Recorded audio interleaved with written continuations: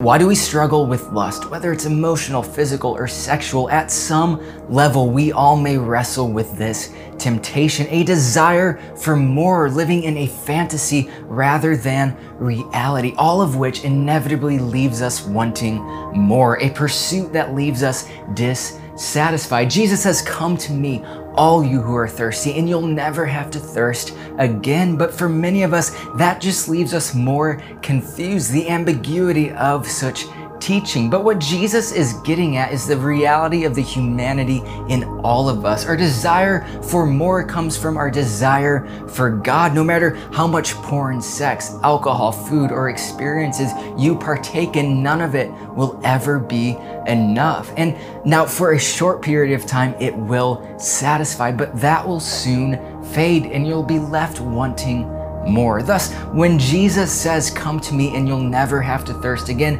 what he is saying is that desire for more will be met in Christ. It will be satisfied. What he is not saying is that temptations will go away. Life will be easy and it'll be smooth sailing from here on out. But once again, Jesus does not leave us on our own. He is with us in the good times and in the hard moments that come with our life. So with all of that said, in our choosing to follow Jesus, the temptation to lust will not magically go away. But when tempted, you have an opportunity to choose God, an opportunity to invite the Spirit of the living God into that moment, and an opportunity to grow in the love that God has for you, the life that he created for you to live in. But we won't always get it right. And when we give into a temptation, it's also an opportunity to embrace the love and forgiveness that God offers, because perfection isn't the goal, but faithfulness